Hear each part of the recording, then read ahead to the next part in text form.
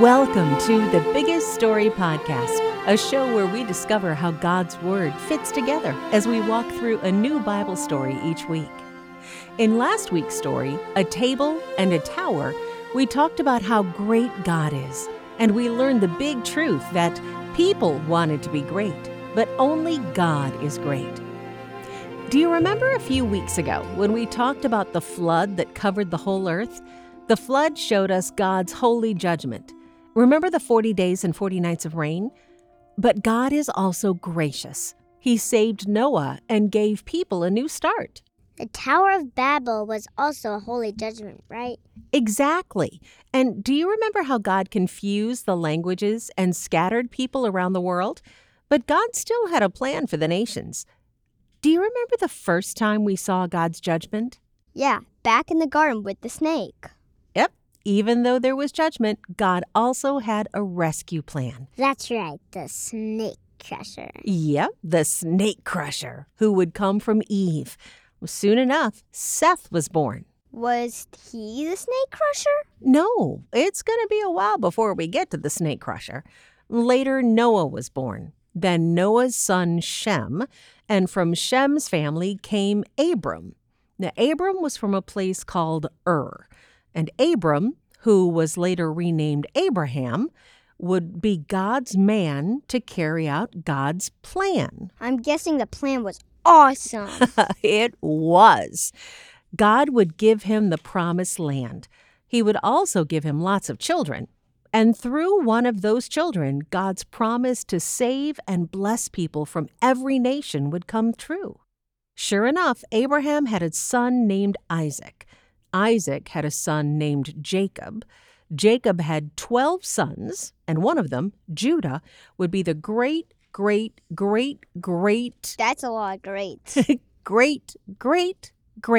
Well, you get the idea, grandfather of the snake crusher, the one who would crush Satan and save God's people from among all the nations. Chapter 6. The Father of Nations, Genesis 11 to 13. Speaking of nations, God had a plan for them. An interesting plan. A bit surprising, like most of God's plans. It started in a place called Ur, which rhymes with fur, ruled by a people called the Chaldeans, which rhymes with Schmaldeans. There was a man there named Abram. He wasn't a particularly great guy. In fact, he worshipped false gods, just like everyone else in Ur. He had a wife named Sarai who was barren. That means she wasn't able to have kids, which probably made Abram and Sarai very sad.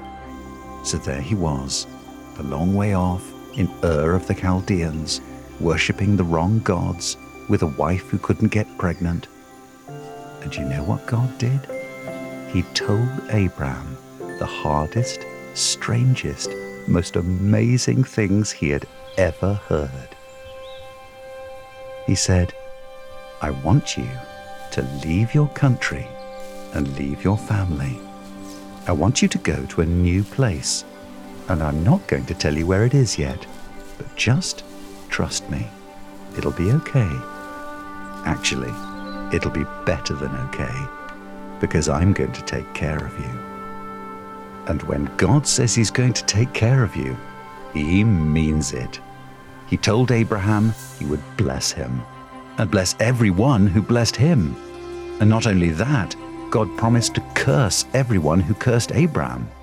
Basically, God told this guy who didn't deserve anything that he was going to give him everything. He even promised to make Abraham a great nation. That's right.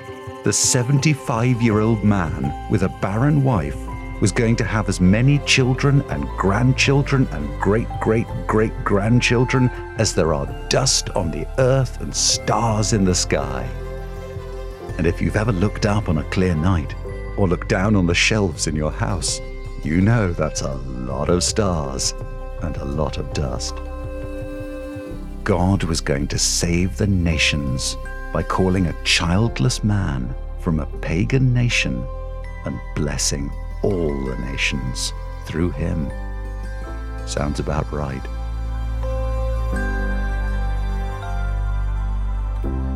Those are amazing promises. They are, aren't they? God made some amazing promises to Abraham.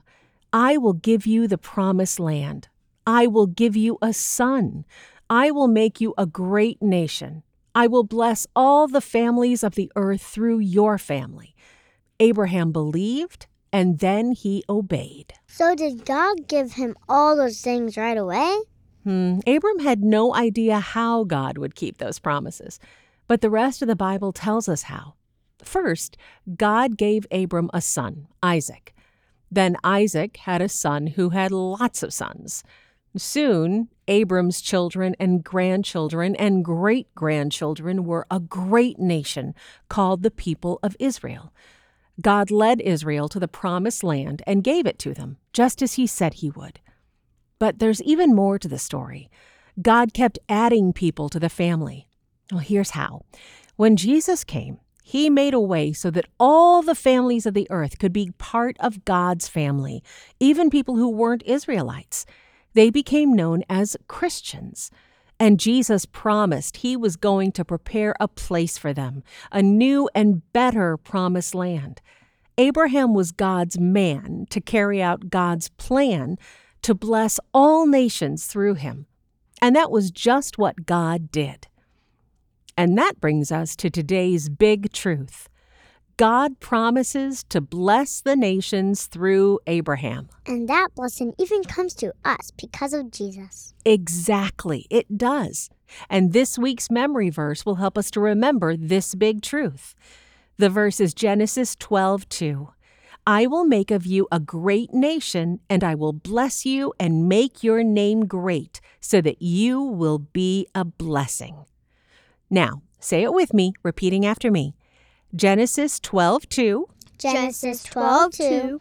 I will make of you a great nation. I will make of you a great nation. And I will bless you. And I will bless you. And make your name great. And make your name great. So that you will be a blessing. So that you will be a blessing. Oh, good job.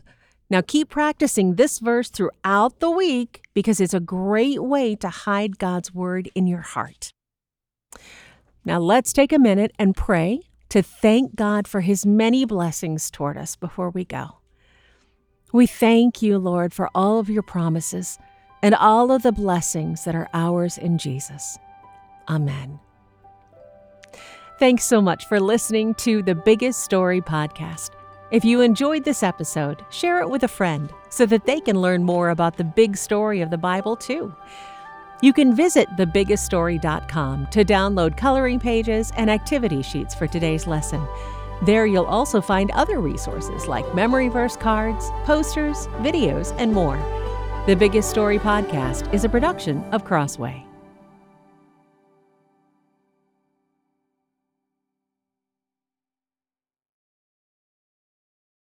Check out Crossway's Emblems of the Infinite King by Ryan Lister. This book introduces kids ages 10 and up to God's radiant beauty using the main categories of systematic theology: God, humanity, sin, Christ, the Holy Spirit, salvation, the church, and last things. Full of captivating illustrated emblems meant to symbolize key facets of Christian doctrine, this unique book seeks to bring theological truths from words to life. Check it out at crossway.org.